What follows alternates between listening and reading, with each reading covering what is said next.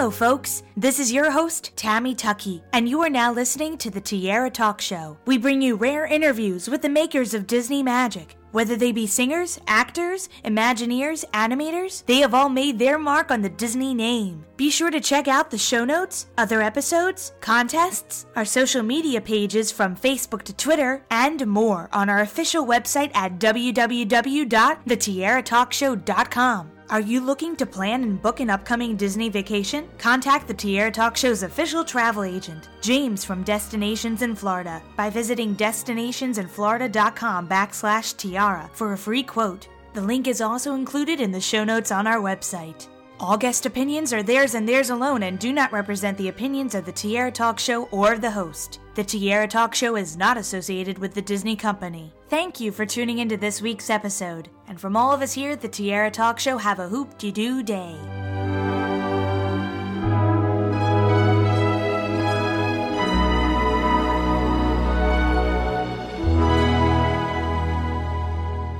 I'm excited to welcome this week's Tiara Talk Show guest, actress Cindy Morgan, to the show. Welcome, Cindy. Hi, Tammy. It's about time. We've been trying to do this for a couple weeks now. I know. We've been off and on the grid. Our computers have been acting out. You would think it would have to do something with Tron.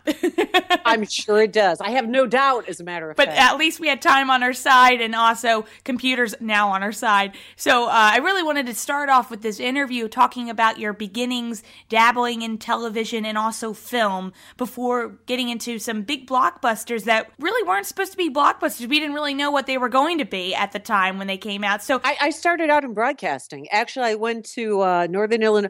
I was accepted to the Illinois Institute of Technology because I wanted to be an engineer. Because my dad had a year and a half of high school and was the plant manager, and that's as far as he could go. So I wanted to go to school there. I even got a grant, and I went in from an all-girls Catholic high school, and it was 4 girls and like 3,000 guys, and I had a stammer.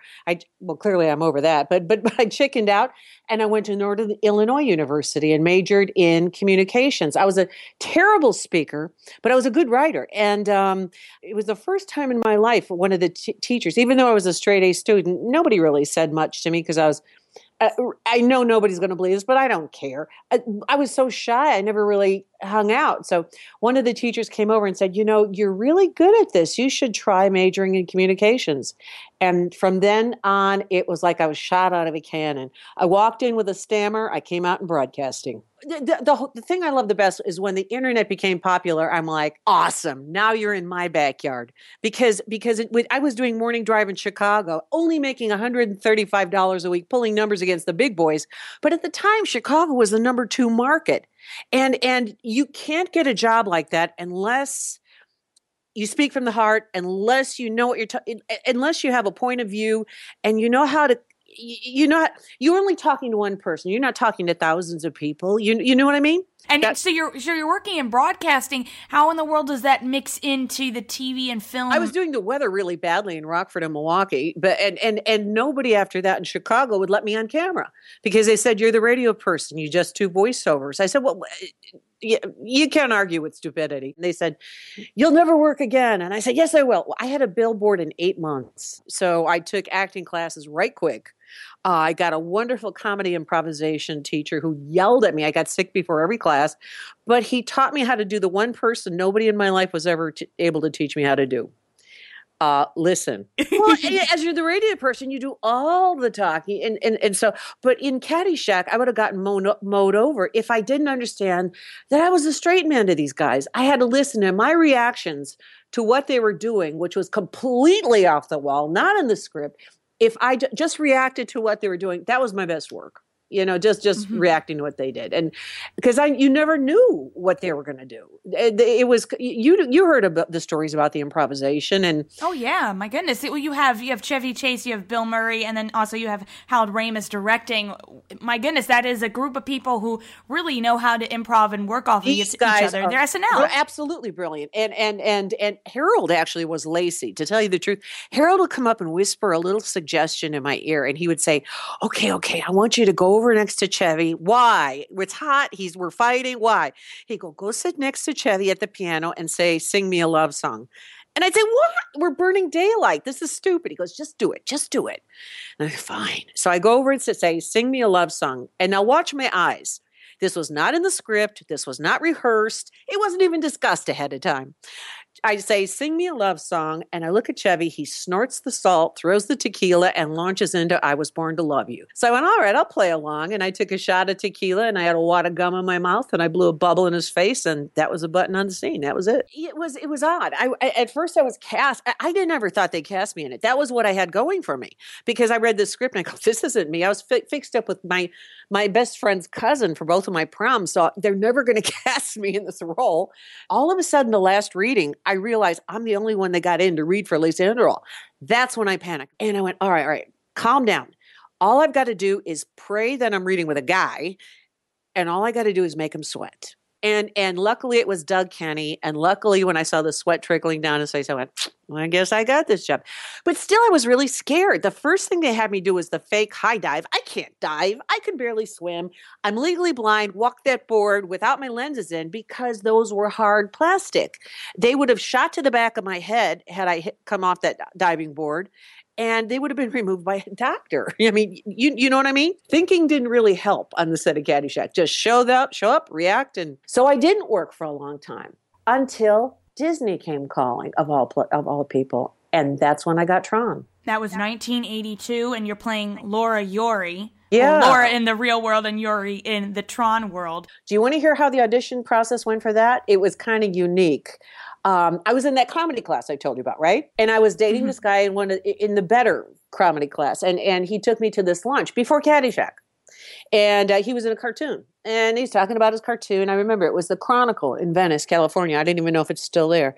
And I'm listening and okay, that sounds great. So I get this call and they said, you're going to go up to Disney. They didn't say casting director. They didn't send me a script. And they said, you're going to be put on camera with Jeff Bridges, who I kind of knew who he was. He was that hippie guy in King Kong. So I went, why are we doing this? You know, I didn't ask. Generally, when you bypass the casting director and a few other people, you just go, okay. And I went up and they put us on tape. That was my entire audition. What I didn't know was that cartoon that my boyfriend was up for was Tron. It went from that studio to Disney. They turned it from a cartoon to CGI. He was out. I was in. I asked him like 20 years later, I said, was that Tron? He goes, yes. And I'm never taking another actress to lunch again. It was Tron. And the director was just watching. It was down to me and Debbie Harry. I had no idea. Honest to God. I was just at the right place in the right time, and I got cast. Were you doing most of the stunts for this film too? Or? Oh yeah. But the stunts weren't as difficult as they looked because we were on it was, you've been on sound stages. They're giant black warehouses. There's nothing there. They're huge. And this one was painted black because they shot it in black and white. This particular film with the old Panavision films like from Lawrence of Arabia. So they had a wide scope. And the reason they shot it in black is so we would hit particular marks. Problem being, there were no marks there because you could see it on camera. So we had to learn to back up and run into that mark and hit it dead on because that's the way it was lit. One day we came in and Steven Lisberger said, okay, Cindy and Bruce, Tron and Yori are up on the Solar Sailor. There was kind of a black riser over there, and there was what looked like a banquet table covered in black felt. And they said, okay, Cindy and Bruce, you're on the Solar Sailor. You're crossing the game sea. Cindy, you're flying the ship. Go. And that's when I said, okay, I just got to ask. There's no ship. There's no Solar Sailor. There's no game sea. There's nothing here. Nothing here. What are you talking about? So he brought out these beautiful Sid Mead drawings, and I took a look at what the ship was supposed to look like. And there was this black banquet table in front of me, and I'm flying this thing. And I said, dude, I didn't say dude in 1980. I said, there's nothing here. What do you want me to do? He said, just do anything. But you have to see something. If you don't see anything, if you lie to the audience, they know. So in my mind's eye, I saw a soundboard. And because that made sense to me. I understood what a soundboard did. And somehow that made this vehicle move forward. The only time we had a problem is when Jeff gets on and we're looking in 3 different directions. And I said, and this is an old TV gag, an old broadcasting gag. I said, there's a roll of tape on the guy's belt. Can you just put it on a rope and drag it? Because we'll all look at it. I was so glad I had a broadcast background because everything, I appreciated the jobs of the people on the crew who were working with me. It wasn't like I was being, I understood if they would explain, I understood what they were going for. So I would try to work with them and accommodate what they were doing. So it made it a lot easier. They have that Flynn's arcade in the film. Did you get a chance to play any of the games yourself? Did you find one you were like, oh man, I love this, I want to take it home? You know something? In truth, we were out in our makeup trailers the whole time because they were shooting background stuff. And they only brought us in to actually do the scenes. It's really fun. By the way, that building, that very corner building exists in Culver City, California. So it's really there. But to do the scenes walking in and out, they kept us out in the trailer just so we'd be fresh as a little daisy and not sweating and not distracted. The times we did get distracted and play our arcade games, though, was on the set at Disney because they had, and then thank God they did have a whole bank of video games there because the set was all black. We were in there all day long in those Tron costumes. I mean, your brain just goes to sleep if you're sitting in the dark for 12 hours a day. And you Jeff was always playing a video game. I was either on a video game or playing music, and Bruce was lassoing chairs for some reason. So we were all doing something different. But you have to keep your energy level high. So we did play a lot of video games on the set. Space Invaders was the most popular on the set. Did you beat the guys? Were they upset that you kind of kicked their butts at some of the games? We weren't all playing the same games at the same time, but I can tell you I'm much better shot with the Frisbee than the guys, and they never gave Yuri a weapon. They should have, right? Did you ever get a call about Tron Legacy and to join that project? Never. You know what I heard? This was pretty funny. When it came out, I started, when the internet started, I was like, oh, this is my backyard. I know what to do with this. I may not know the words, but I know the language. It's just like broadcasting.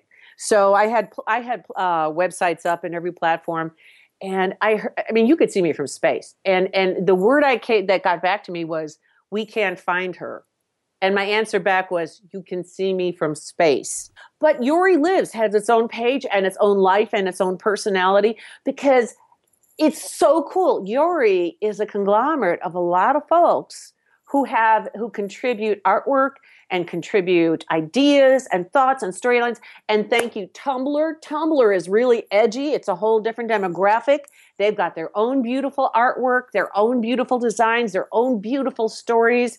There's Yuri Lives. There's Cindy Morgan and Tron Legacy. Yuri Lives. That's a whole nother site. So Yuri isn't one person. Yuri is a lot of people who put their hearts and their souls into their artwork. Infinite Viking on Tumblr. Awesome work. I mean, these people just dive in. Always Yuri's another person. I mean, you can look on Tumblr and look me up there. These people design wonderful stories, wonderful art. And I'm just sitting back going, thank you. And in the show notes below, audience members, you can check out Cindy's links to her Tumblr and Instagram pages because I will put them below so you can visit them and follow her. I'm Cindy-Morgan, but that looks good in print. I'm Cindy Morgan Info because that's good in an audio interview. And I'm CindyMorgan.com. You hit any of those and you'll get me. And I retired 2 years ago. That was the best move I ever made. You want to know why? I got 6 offers in 2 months. It appears that I'm coming out of retirement, and I'm finishing the coffee table book on Caddyshack. I got to stop with that. And that's going to be exciting to read. I have, with Bill Carruth, who I just talked to an hour ago. Bill Carruth was the editor of Caddyshack and, of course, took photos and all this. We've got the rights secured to 1,700 behind-the-scenes images. We're going to put about 250 to 300 in a coffee table book and call it From Catholic School to Caddyshack. I was there. And what it was like for somebody, just a person who got dropped right in the middle of this with these guys, 4 of the funniest men on the planet, and had to go to work. So, yeah. So we'll tell listeners to look at your page, keep checking back, and we'll find out more information about the book. And so you say you're retired now. I retired because a few things happened from this angle, and I just went, this is all wrong. This is all wrong, and it's making me look bad, so I fell on my sword. I said, that's it. I'm done. I'm retiring. So there's no way that you would say yes to Tron 3 if they came up to you and said, would you like to be a part of this? Because it's officially been announced in April. I would love to be asked. After listening to what people have told me, how much it meant to them for 7 years, men, women, saying I got into computers because of this. They looked at Yuri the same way other guys looked at Lacey, and the women who said, I got into computers because of this. I would put my heart and soul into it. I would love to do it. Well, let me end with some fun Disney questions I always ask my guests. We'll start with the Donald one. So, as a kid, what Disney film was one of those that you absolutely loved when you first saw it? Oh, Cinderella. And our goofy question, what Disney character do you think would be your best friend if you met them in person? Disney character would be my best friend. I kind of like Mickey because Mickey's got the greatest attitude. He's an easygoing guy. He's got a great attitude. He knows how to make things work. Everybody walks away happy. I like Mickey. And our Mickey question, speaking of Mickey, if I asked you to name any Disney song at this very moment, what immediately comes to mind? Oh, something that dreams are made of. What is that song? A Dream is a Wish Your Heart Makes? Or Yes! That's the song because you know what? It's true. And you can make them come true. I've done it. I have to thank you so much for coming on the show. Thank you. I just want to plug one more time your website, which is www.cindy-morgan.com. But it's also cindymorgan.com now. Yeah, let's not confuse it. Just put my name in Google, and I'm the whole first page. And you'll find her, and you can email you that's too. That's not me. I'm the blonde.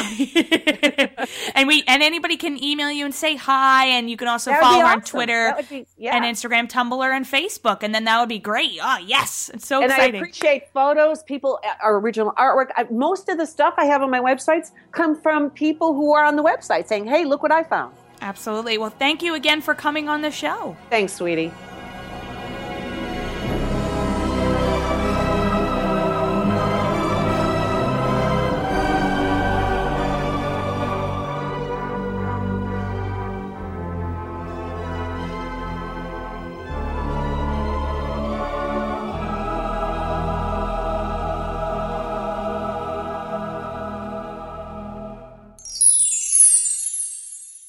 I don't know what you ever saw in that guy anyway. I left him for his brain.